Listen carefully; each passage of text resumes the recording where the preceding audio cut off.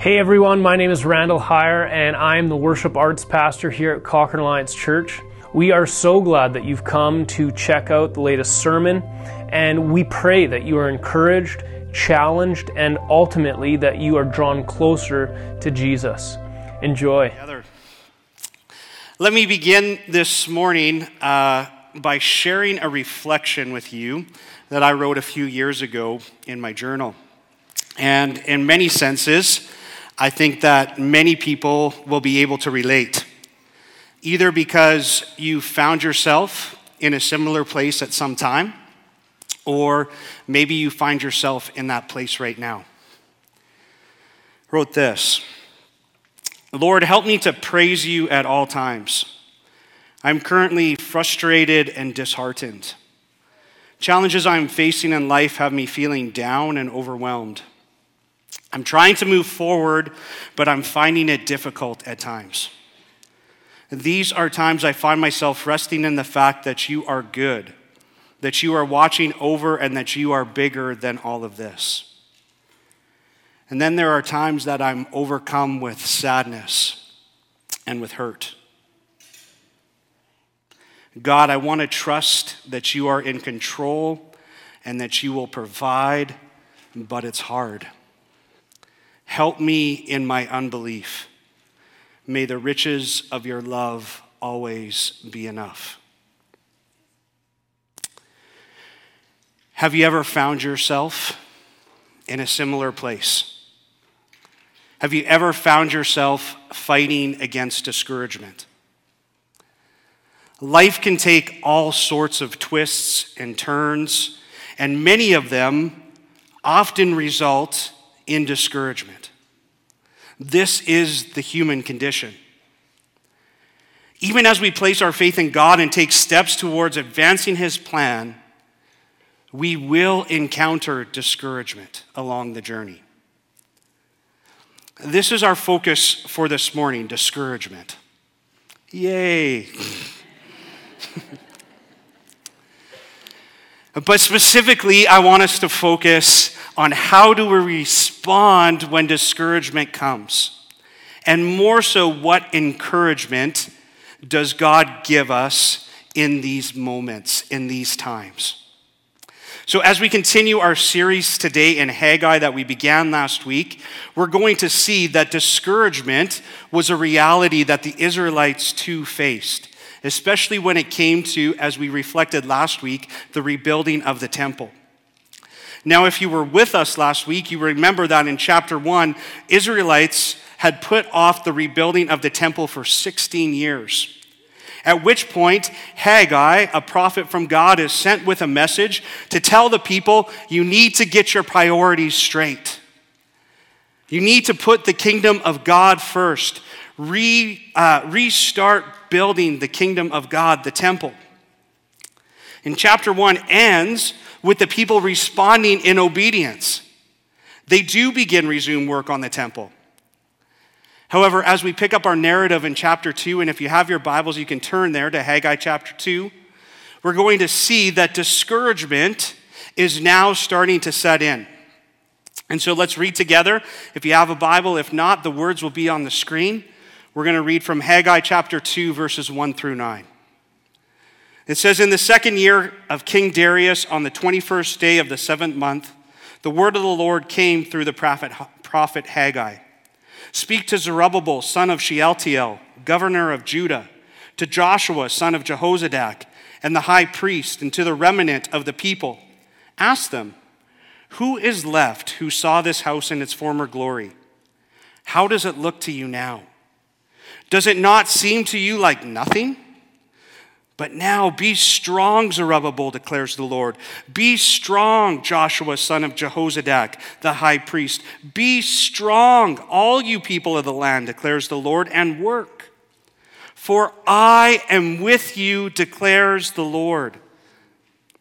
This is what I have covenanted with you when you came out of Egypt, and my spirit remains among you. Do not fear. This is what the Lord Almighty says. In a little while, I will once more shake the heavens and the earth, the sea and the dry land. I will shake all the nations.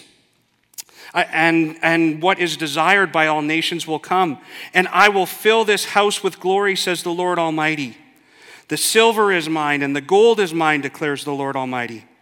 The glory of this present house will be greater than the glory of the former house, says the Lord Almighty. And in this place I will grant my peace, declares the Lord Almighty. Well, where we pick up our story is only about 3 to 4 weeks after the Israelites had resumed work on the temple.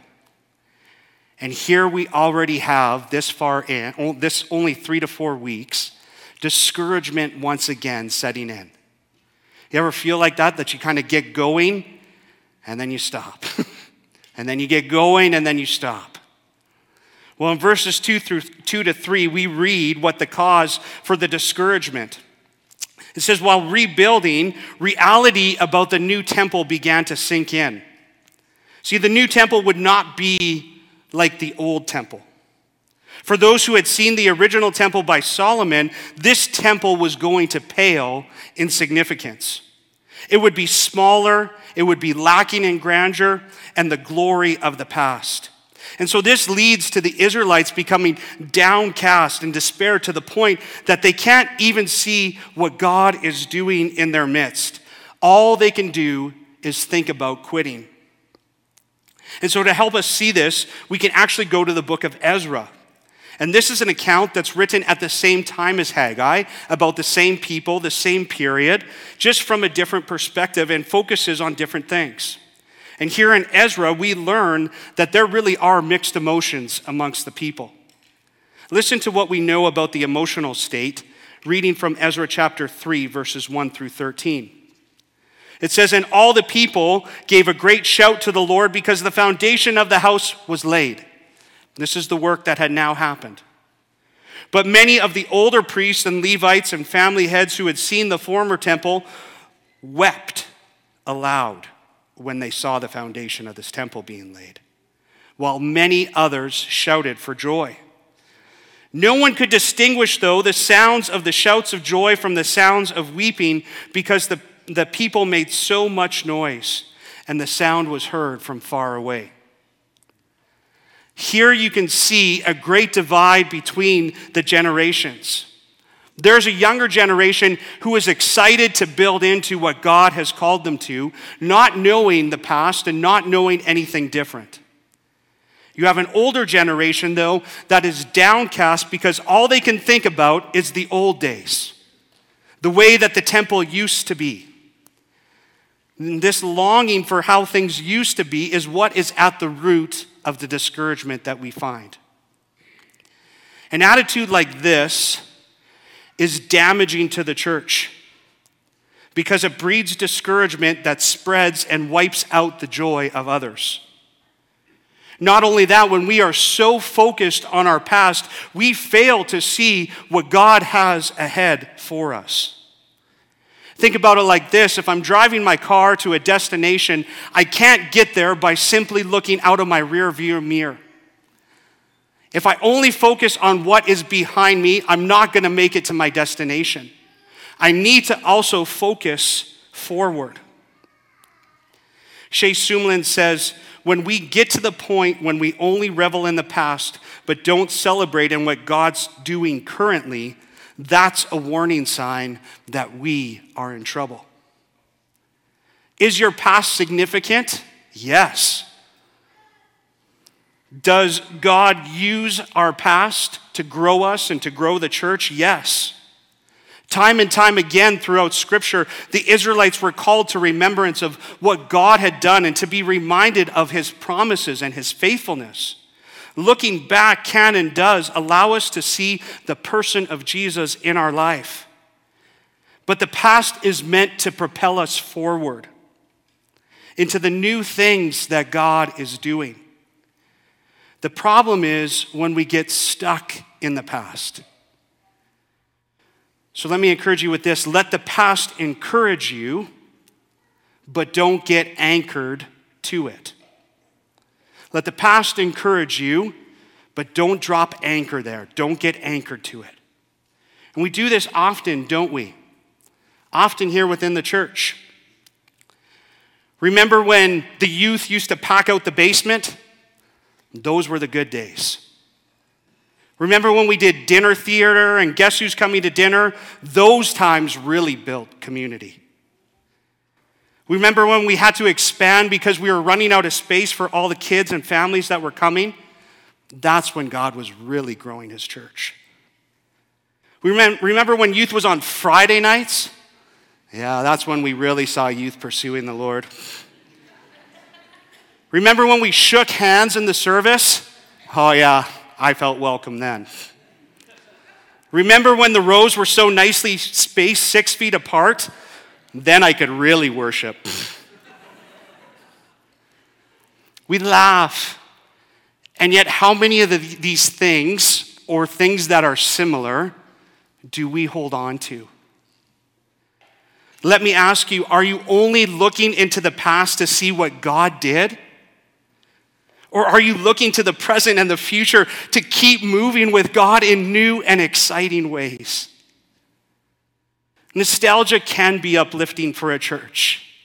It's good to reflect and to remember God's goodness. But it can also be devastating because it gets us caught up in the comparison game. And comparison really is damaging in the sense that it robs us of joy, as not just our joy, but the joy of those around us, as we read about with the case of the Israelites. If you read on in Ezra from our text today as well, one can see that discouragement of the older generation did spread to those around them and has started to extinguish the joy that they had. And as we see in our text, when this happens, the work of God halts. Dropping anchor in your past can lead to us giving up on God in the future. Dropping anchor in the past can lead us to giving up on God in the future. To those who have deep roots, both in faith and in this church, let me call you and ask you and remind you of this. You have a responsibility to encourage joy and excitement in the younger generation for the new things that God is doing. It's important to share our past, to be reminded of his faithfulness. But don't get caught there and in doing so, spread discouragement for what is happening. Walk with the younger generation. Help them pursue God and lean into new ways that God is leading us together, intergenerationally. God's glory never ends. He always wants us to move forward. Strain for what is ahead. Persevere. This is an act of maturity. And we're told about that in the book of Philippians, chapter 3, verses 12 to 15. It says, "Not that I have already obtained all this or have already arrived at my goal, but I press on to take a hold for which Christ Jesus took hold of me. Brothers and sisters, I do not consider myself yet to have taken hold of it. But one thing I do, forgetting what is behind and straining toward what is ahead. Press on towards the goal, to win the prize for which God has called me heavenward in Christ Jesus. All of us then, who are mature, should take such a view of such things." It's an act of maturity to keep pressing forward. To participate with God in what he is doing, we need to stop comparing the past to the present. So how do we press forward, though? How do we overcome discouragement? God encourages his discouraged servants in 3 ways today, I believe. Through his presence, his promise, and a prophecy. So let's look at them together. The first is God's presence. God battles the discouragement of his people through his presence with them. God's charge to the people is what? Be strong and courageous. Be strong, do the work that I've set before you, for I am with you, declares the Lord. And these aren't the first time this wouldn't be the first time that the Israelites would have heard those words. In this, God reminds his people that he made a covenant with them 900 years earlier when they were delivered out of Egypt, when they crossed the Red Sea. The covenant was, I will not fail you, I am with you. And the same promise given after the Exodus was also given to Solomon from David when the first temple was built, that God's presence would be with them. God is with them now just as he was when he made that promise 900 years ago. We all long deep down to have the presence of someone in our life, don't we? We don't seek loneliness, but we seek the presence of others. We long for someone to defend us, someone to love us, someone to protect us, someone to be by our side. And we seek that often in a variety of different relationships, with our parents, with our family, with our friends, with teachers, with coaches, with a youth group or another group within the church, with many others. How significant is it then that God declares through his word that I am with you, that you are not alone? Maybe you felt, though, that promise is expired, that it's so old, that it's from long ago, that clearly it can't apply for today. Well, Hebrews 13 verse 5 reminds us once again with the same promise that he would never leave us or forsake us. And we must not think that this promise is irrelevant because it's around 2,000 years old. God has promised that he is with you, and it doesn't matter how much time goes by. It doesn't matter what happens to you. It doesn't matter what you've done or where you've been or where you're going. The promise is still the same. God's presence is with you. If you're feeling insignificant, alone, or abandoned, know this morning that God is with you. Do not be afraid. Be strong and courageous because God is in your midst. When we walk in God's will, we have the assurance of his presence. And if we're walking in step with his plan, as the Israelites are now doing, we are assured that he is walking with us. When we walk with God, we place ourselves in a position to experience his presence and to partner with him in the kingdom that he is building. In his book, Fresh Wind, Fresh Fire, Jim Cymbala gives an illustration of this idea through surfing. He says, our obedience to God's will is like paddling out into the ocean. We put ourselves in a position to ride a wave of God's grace, but God sends the wave. While the ocean is sometimes quiet, we know the waves inevitably come. Likewise, when we walk in step with God's plan, we are assured of God's presence. One of my favorite stories in Scripture comes from Exodus 33. It's about Moses meeting with God on the mountain and being sent out to lead the Israelites. And in this meeting that they have, Moses says that I am not going unless your presence goes with me. He knew that he could not take on the task that God had given him without God's presence. Moses shows us what we really need most isn't for our problems to be solved or our dreams to come true. What we really need most is God's presence with us.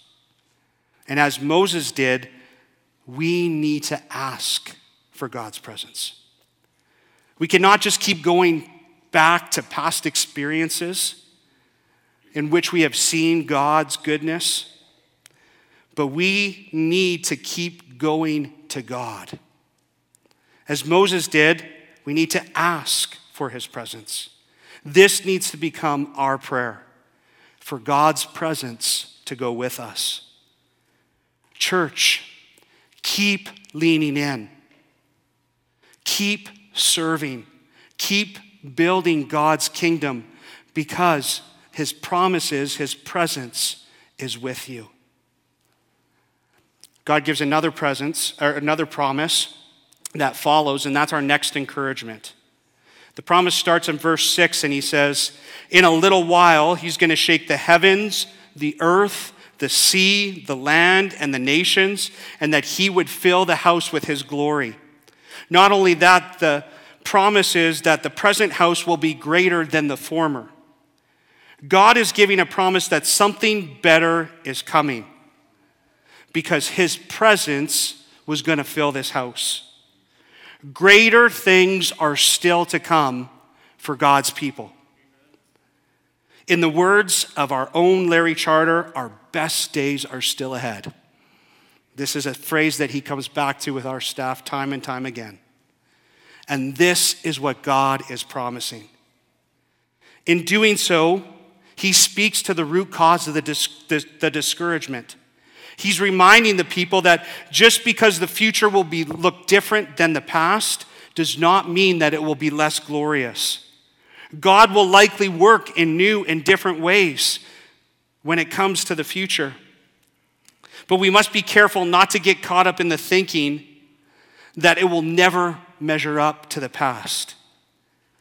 This is simply not true. Just because the future will be different does not mean it will be less glorious. Ephesians 3:20 reminds us that God is able to do immeasurably more than we could ask or imagine. Greater things are yet to come. And in this promise, God speaks as well to his sovereignty. A.W. Pink defines the sovereignty of God this way.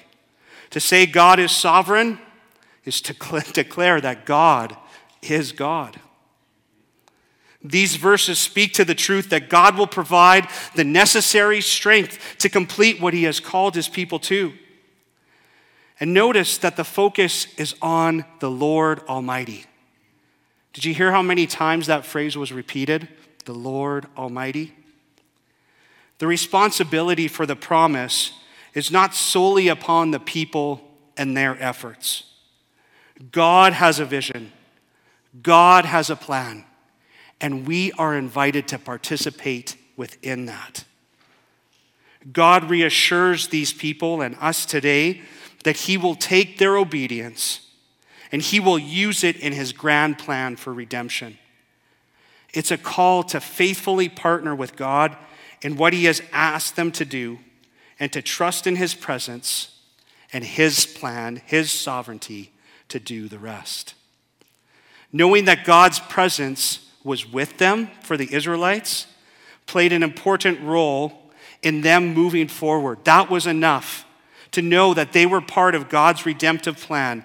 It was the motivation that they needed to know what God was calling them to and calling them to participate in. We too need to discover what God is calling us to and join with him in that. I had the opportunity twice now to be able to travel Europe. And I've had the opportunity of seeing many beautiful churches while I've been over there. Notre Dame is one of my favorites. And for the most part, in these old church buildings, there's nothing really happening within them anymore in terms of ministry. Instead of gathering people to be the church, to make a difference, they now gather tourists to reflect on what was, to see what used to be. They have become monuments that serve the purpose of helping people remember what was.